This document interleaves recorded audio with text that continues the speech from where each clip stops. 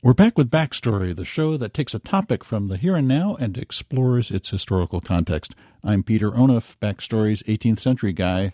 I'm Ed Ayers, the resident 19th century guy. I'm Brian Bellow, 20th century history guy. Today's topic, the history of the conflict between science and religion in America. A fine biblical scholar, Bishop Ussher, has determined for us the exact date and hour of the creation. It occurred in the year 4004 BC. This is another clip from Inherit the Wind, the movie about the 1925 Scopes monkey trial. The prosecution attorney, based on the fundamentalist icon William Jennings Bryan, is in the witness box being grilled by the lawyer inspired by the real-life Clarence Darrow.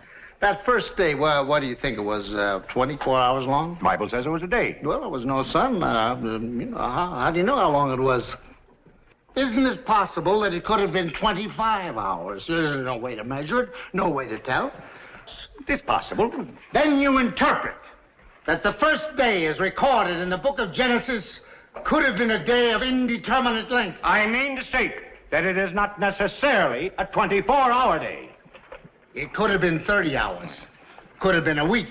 Could have been a month. Could have been a year. Could have been 100 years. Or it could have been 10 million years. In the movie, this moment is a kind of turning point. The William Jennings Bryan character is finally forced to admit a central flaw of biblical literalism. But in reality, it wouldn't have really been all that dramatic.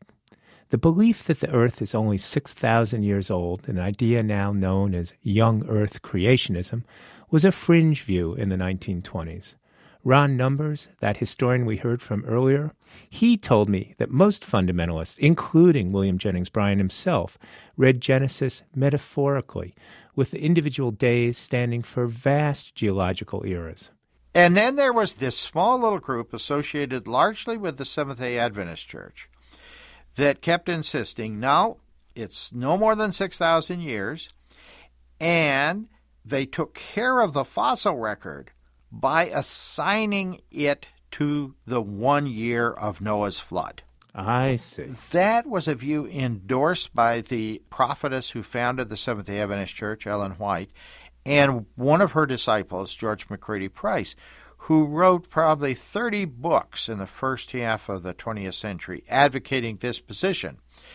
Almost nobody outside his church accepted it, and then in the 1960s it was picked up by two non-Adventist fundamentalists, Henry Morris and John Whitcomb, and published as the Genesis Flood, which became the Bible for the creation science movement. And surprisingly, this alternative became extremely popular among fundamentalists, Pentecostals, and other conservative evangelicals. And is it fair to say that the alternative that won out is the least scientifically plausible? Of course. Well, it's so counterintuitive. You would think that there would be a tendency to accommodate science as much as possible. But the view that emerges more or less victorious in the 60s and 70s is the one that repudiates the most of modern science. Now, in the late 80s and early 90s, although the most vocal and visible group of anti-evolutionists had been now for a number of years the creation scientists, there were other anti-evolutionists. And they were a little annoyed by the insistence of the creation scientists on a particular interpretation of Genesis. So these people, with a few liberal young earth creationists, if there is such a thing.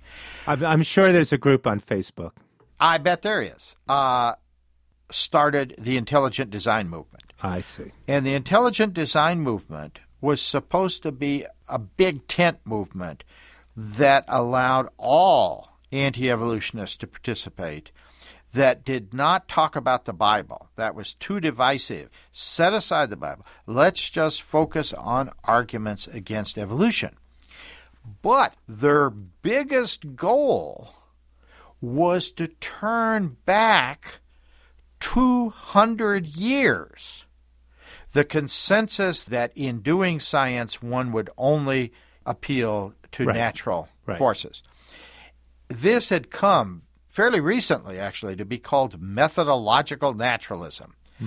And it had been embraced by evangelicals and atheists alike, and was a wonderful device for keeping peace while people with different religious views participated in this activity.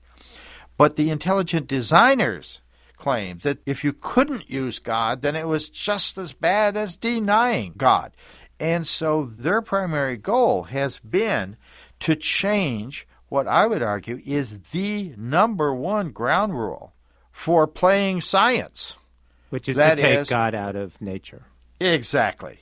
You can believe in God, Right. you can worship God, you can talk to your Sunday school class about God and nature, but you're not going to get by attributing anything in a scientific work to God or Satan. Ronald Numbers is a historian of science and medicine at the University of Wisconsin-Madison. We'll post an extended version of our conversation at backstoryradio.org.